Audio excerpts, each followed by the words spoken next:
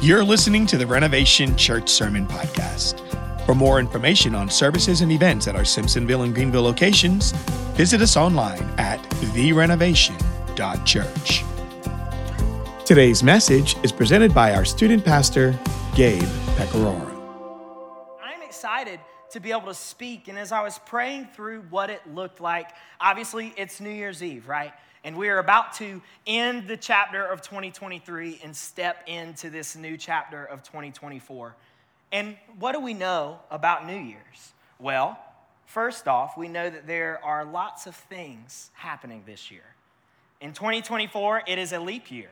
So there you go. There's your 1 in 4. We actually have RSM on leap year. So that is going to be, it's 1 in 16, like once every 16 years. It's going to be crazy. We've got a 2-year anniversary coming up for you guys at Greenville. We've got a 10-year anniversary coming up for Renovation as a whole. If you guys did not know yet, there is an election this year.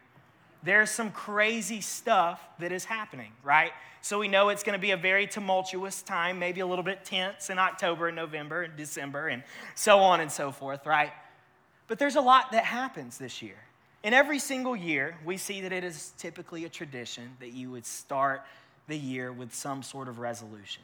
Whether that's adding something new, whether that's I want to get in shape, or I want to eat better, or I want to spend less time on my screen, or I want to do this or that or the other, or I want to jump in with the church and do this Bible reading plan. We see that New Year's resolutions are a very common thing. And so they're happening, but I think a lot of us also know that many of us maybe set aspirations and goals that are a little bit too high, and we fall off the wagon after maybe a week, maybe 2 weeks. If you're lucky, maybe you make it to February. And this is what Forbes Health had to say. They said, in fact, failing New Year's resolutions is so common that there's a couple of unofficial days that commemorate our failures. So if you did not know, January 17th is a great day for us all to join Ditch New Year's Resolution Day if you don't feel like keeping up with what you started, right? Or another time, if the 17th is a little bit too far gone for you, well, maybe the second Friday in January, it's known as Quitter's Day. So if you want to be a quitter, that is the day to do it, right?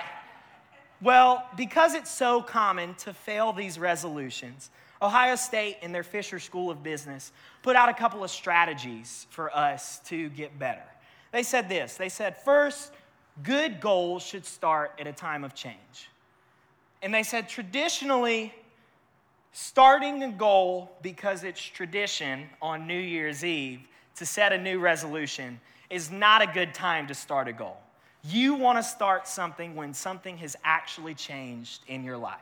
That's going to help you keep to it. It's going to help you stick with it.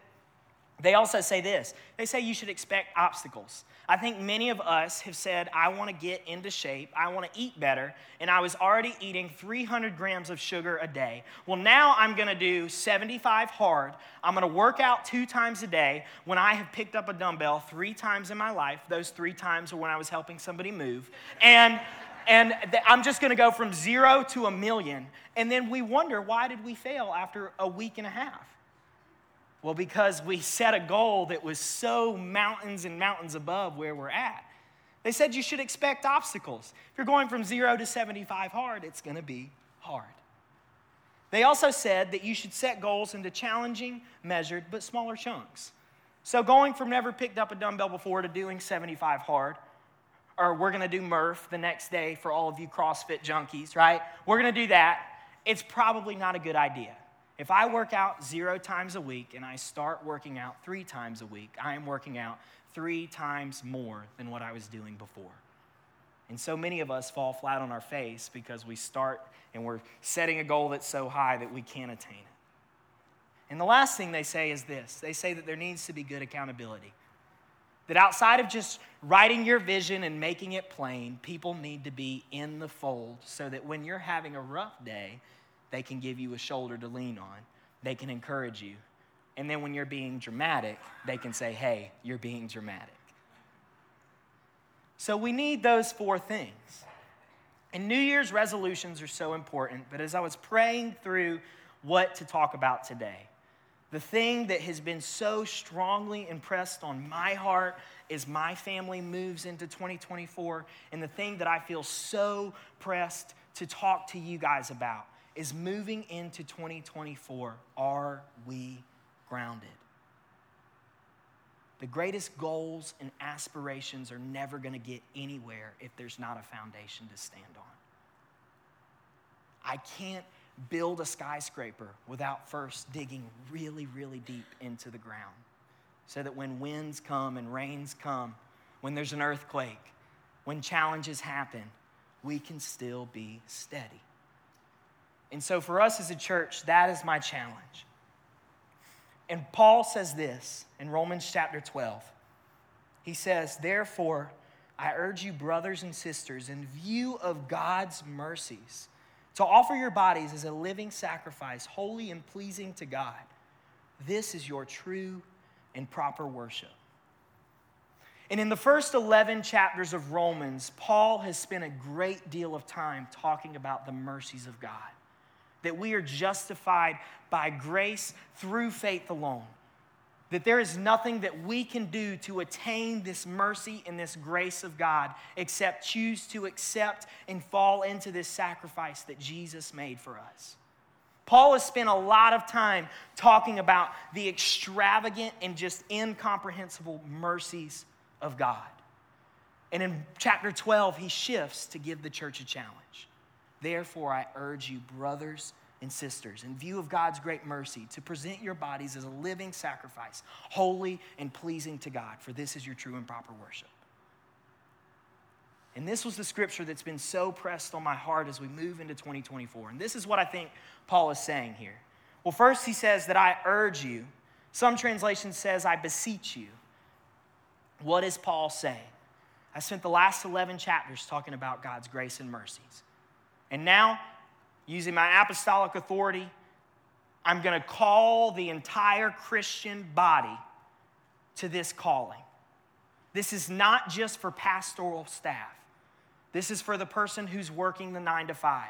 This is for the mom who's at home with their kids. This is for the kids who are in the student ministry who feel like they cannot do anything for Jesus yet because they're not the church. They've got to grow old to be the church. Paul is bringing every single person who has made a profession of faith into this calling.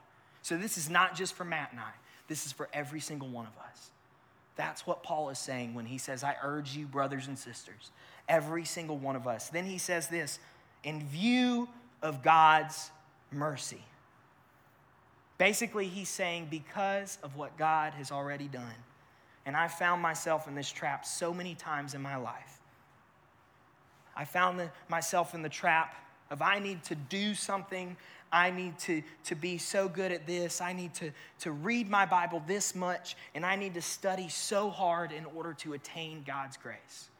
And that is totally not the right way to look at it. Because of what God has already done. Because God has already loved you first.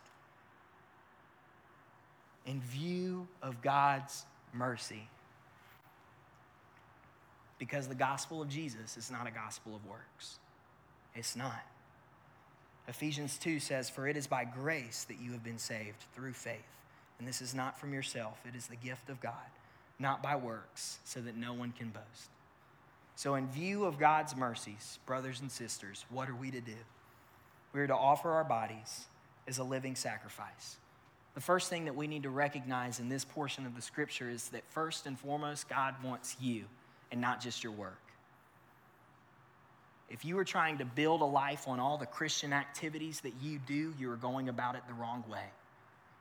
It's out of the overflow of the heart that the mouth will speak. It's out of the overflow of the heart that the hands will do. People who have been loved graciously and loved generously and loved extravagantly will love extravagantly. And where do we find that? In the mercies and grace of our God that he's already shown us. So offer your bodies as a living sacrifice. One way that I have absolutely struggled in recognizing that first and foremost, God wants me and not my work. I've also struggled with this in other areas of my life. So as I told you, Ellie and I have been married for 2 years. And this is something that I've had to learn and relearn and be corrected on and be reminded of and be told and be scolded and this and that and the other, right? As I would imagine that most of us men in here are probably pretty stubborn. So this is kind of one of those things for me. But for me, one of the ways that I show love is through acts of service. And so it is very easy, if there's some free time that we have at the house, Israel might be laying down and Ellie and I are just hanging out. It's very easy for me to think, ooh, I can do these dishes for Ellie, or I can clean up this thing, or there's this thing that needs to get done. I need to clean up this room. And Ellie's sitting on the couch just wanting to hang out. But for me, no, Ellie's going to love this if I do this thing. When in fact, what's the greatest for Ellie and I as a couple is to leave the dishes and to spend time together. And I think oftentimes in our relationship with Jesus, we forget that first and foremost, he wants us. So we need to come to him and we need to spend time with him. It's not about doing all the time. Sometimes it's just about being with him. So first and foremost, we offer our bodies by being with him. But then what do? We recognize that our bodies is, yes, our physical being, but our body also houses our mind, our will, our emotions, our spirit, our heart. Just like a hug is an expression of love, but love is far greater than a hug. This body encapsulates everything. It encapsulates my thoughts. It encapsulates my heart. So Paul is challenging the church in what you do, but also how you think. In the way that you're serving in this serve day, or the way that you are dapping up your employees and trying to make them feel better, what do you think about your employees?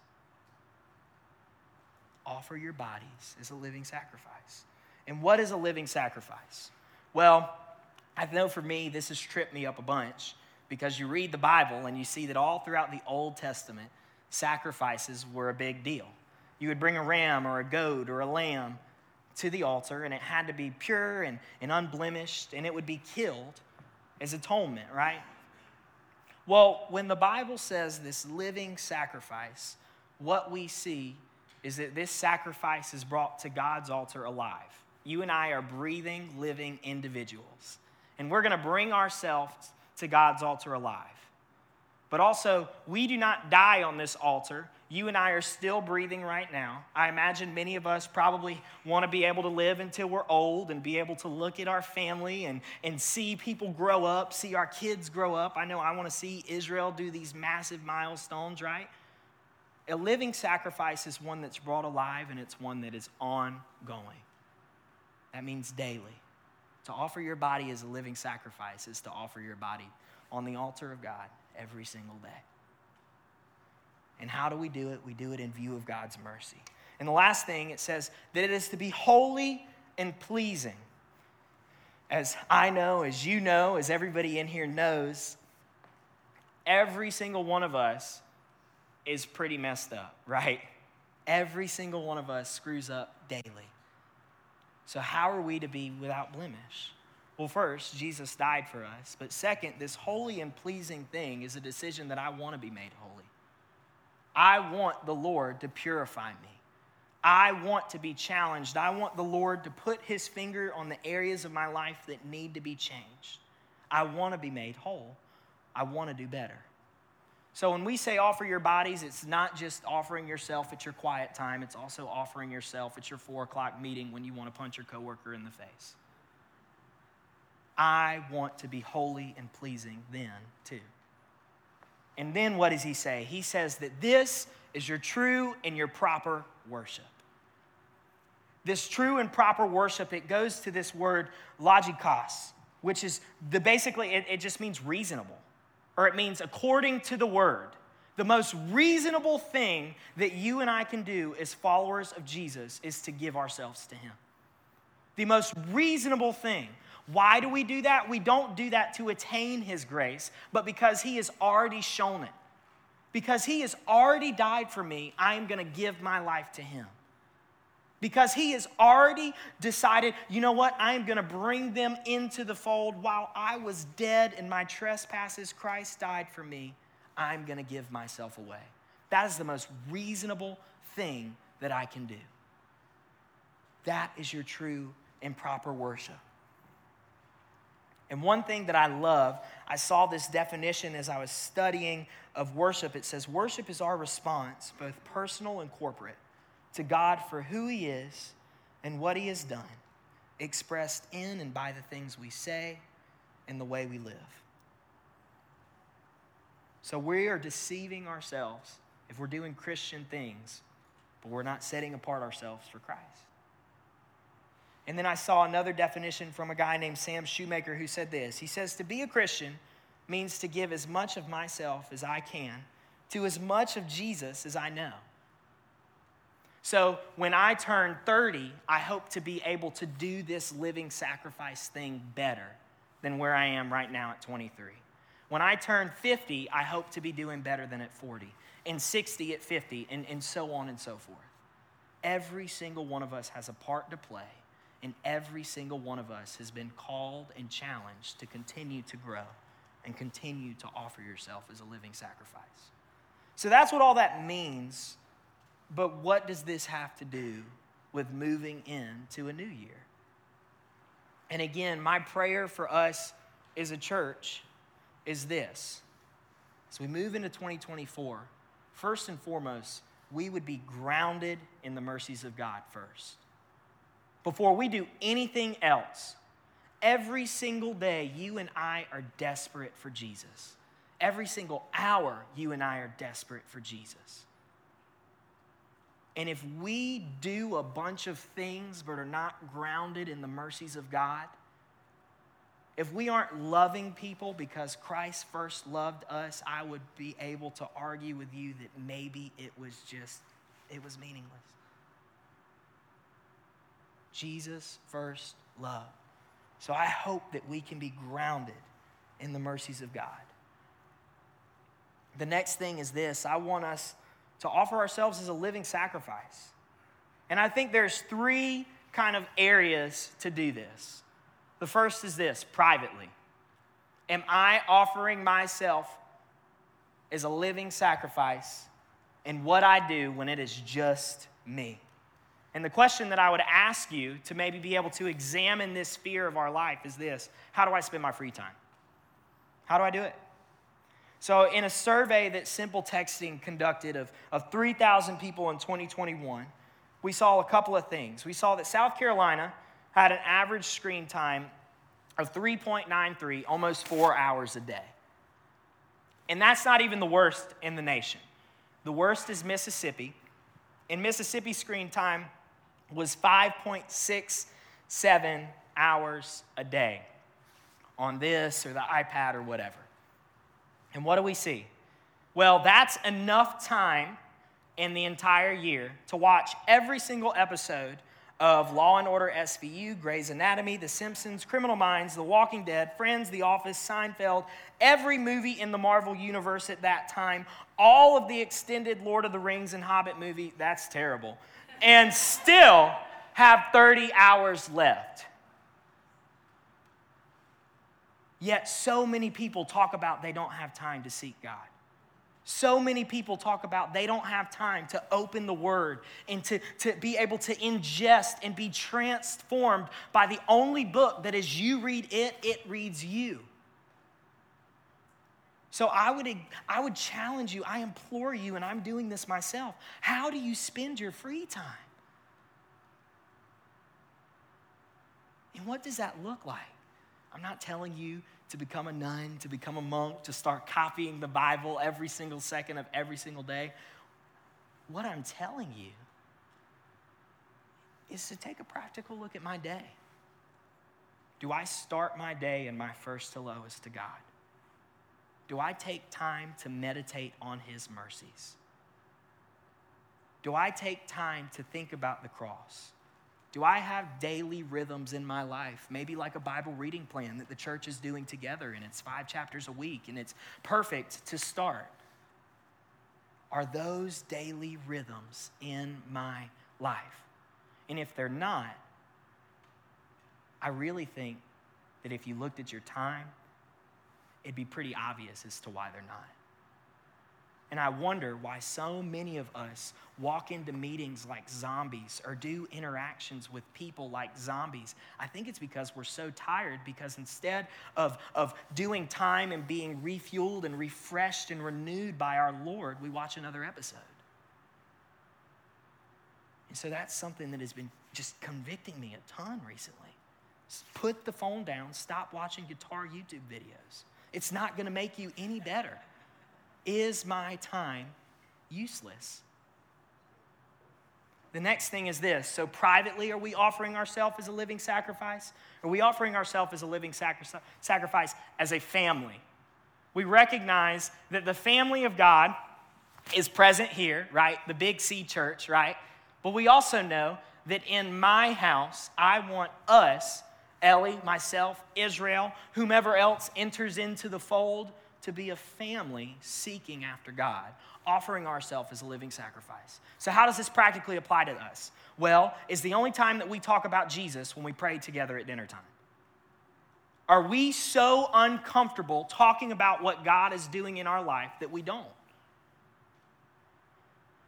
Because in my mind, when I read the Gospels, when I see the radical transformation that Jesus does in people's hearts, that is not just going to stop at my personal quiet time and when I come to church on Sundays and on Wednesdays and whatever special event there is.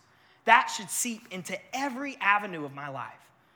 And I can tell you that one of the strong reasons that it is so easy for me to open my Bible is I can look back. And I knew, because I woke up early in the morning, I knew when I was up, my mom had already been up and she had already been seeking the Lord in the closet. And she was never afraid for us to walk in there and ask her questions. I'm not there yet. I don't have a kid who's old enough to walk into the closet and ask me questions. But I hope to be that parent, and I challenge every single one of you parents. It was one of the most meaningful things in my life. So maybe what it looks like is to start to have conversations about what Jesus is doing in your life and opening the door for people to have questions and curiosities. Bring people into the fold. So many times parents will ask me, why can't I get my kid to change? Because they need to see Jesus has changed you. That's what they need to see. I get them for 1 hour every single week. They're incredible small group leaders. Get them for 30 minutes every single week. And 2 times a year, we spend a weekend together. It's no wonder we like the Holy Spirit can do a work in people's hearts. They need to see the daily rhythms of mom and dad, of brothers and sisters. The dinner table needs to be a time of encouragement. So is my family offering themselves as a living sacrifice? And the last thing is this, is corporately, are we offering ourselves as a living sacrifice? In the grocery store, in the workplace? Am I being just a bum arm or a leg and not serving in the church?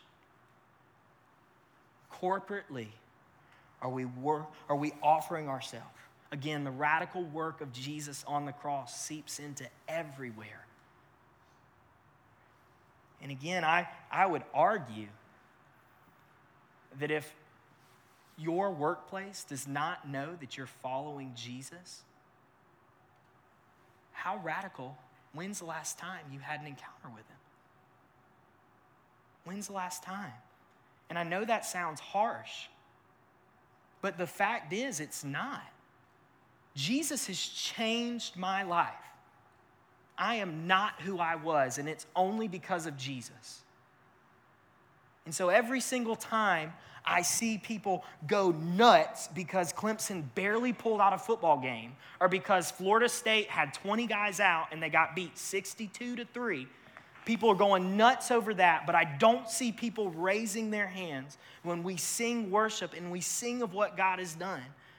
I have to ask myself, what has the work of Jesus on the cross done in your heart?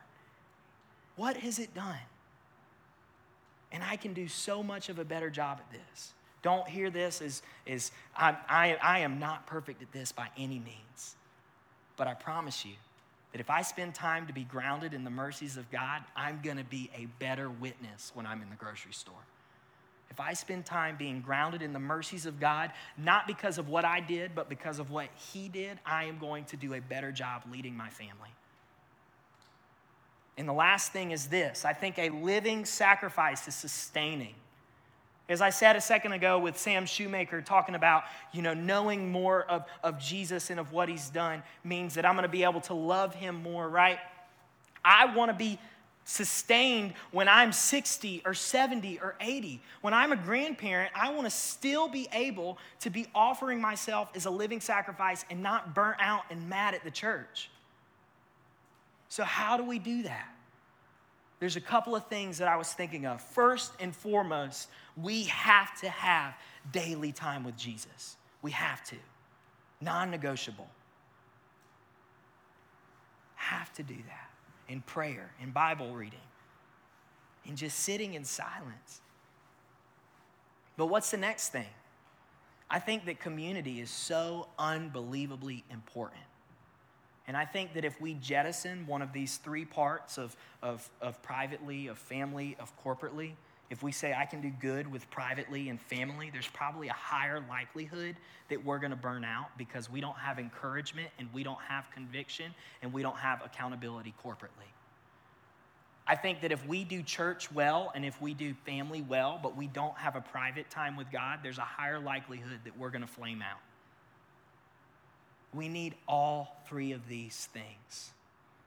One of the most wonderful things that I feel like as being able to lead worship on Sunday mornings, to help at worship nights and to do things like that, one of the most wonderful things that I can do is take my in-ears out and just hear you guys sing. Because that brings encouragement and life to my soul. To hear that people are singing and praising God and knowing some of you guys' situations, not knowing how in the world you're going to make it through this thing, but recognizing God is still God, he's still faithful, he's still sovereign, that brings life to my soul. And if I choose to stop being a part of the body, if I choose to start neglecting the gathering of the saints, I'm not going to have that life in my life. And so in order to be sustaining, to be a living sacrifice that is ongoing every single day, we need all three. We need that private time. Our family needs to be united around the cross. And we need the corporate gathering. So that's what I think. And again, I want to challenge you. There's some really practical ways to play these things out as we move into this new year. The first thing, Kirsten talked about it, Matt talked about it, we've got this Bible reading plan coming up. And so if you're wondering, where do I start in this whole Bible? Well, join in with the church. We're reading through the entire New Testament. We can take time to meditate on these life-giving words, these words that live outside of time. Start there. The next thing I would say, and one thing that Ellie and I are trying to figure out, is we have a 10-month-old who is obviously not talking yet, speaks baby, and doesn't understand. He knows what no means, though. So I'm going to let you guys know. He's doing pretty good, right? But it's one thing that we're trying to figure out is, as a family, how can we just have regular dialogue about Jesus? Our son may not understand yet, but one thing that he sees a lot of times is when he wakes up at 7, we still have our Bibles out from quiet time. And I hope that as he gets older, he continues to see that. And I pray that he continues to have questions. And one thing that we've been trying to do a little bit more is talk about what God is practically teaching her and I. That's going to grow us closer together, but that's also going to invite Israel into the fold. And so take practical steps as a family. How can we bring Jesus into the conversation? How can we make it accessible for our kids to see what we're doing as adults? And the last thing, corporately. I think one of the greatest ways, obviously, that we can continue to be encouraged by the body is to be here on Sunday mornings, is to serve on Sunday mornings. If you're not serving, I challenge you to serve. If you are not going through Rooted and haven't gone through Rooted, I challenge you to get plugged into Rooted. But I also challenge you to start praying about and thinking about maybe one person in my workplace that I can begin to start to ask questions about. to talk to Jesus about? How can I present the gospel to this person? And that's my challenge. Again, I know a lot of you guys probably have New Year's resolutions. But I just ask that you would look at them and see, are they grounded? Are they grounded in good things? And one of the greatest things about the gospel is that it is empowering.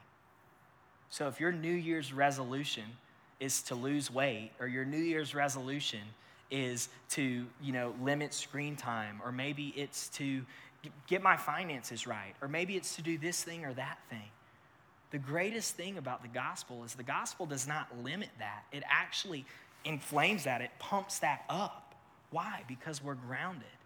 And so I'm going to do everything that I do is unto the Lord, who has already given his whole self for me. So if I'm grounded in the mercies of God, the other things that I'm doing are going to be better.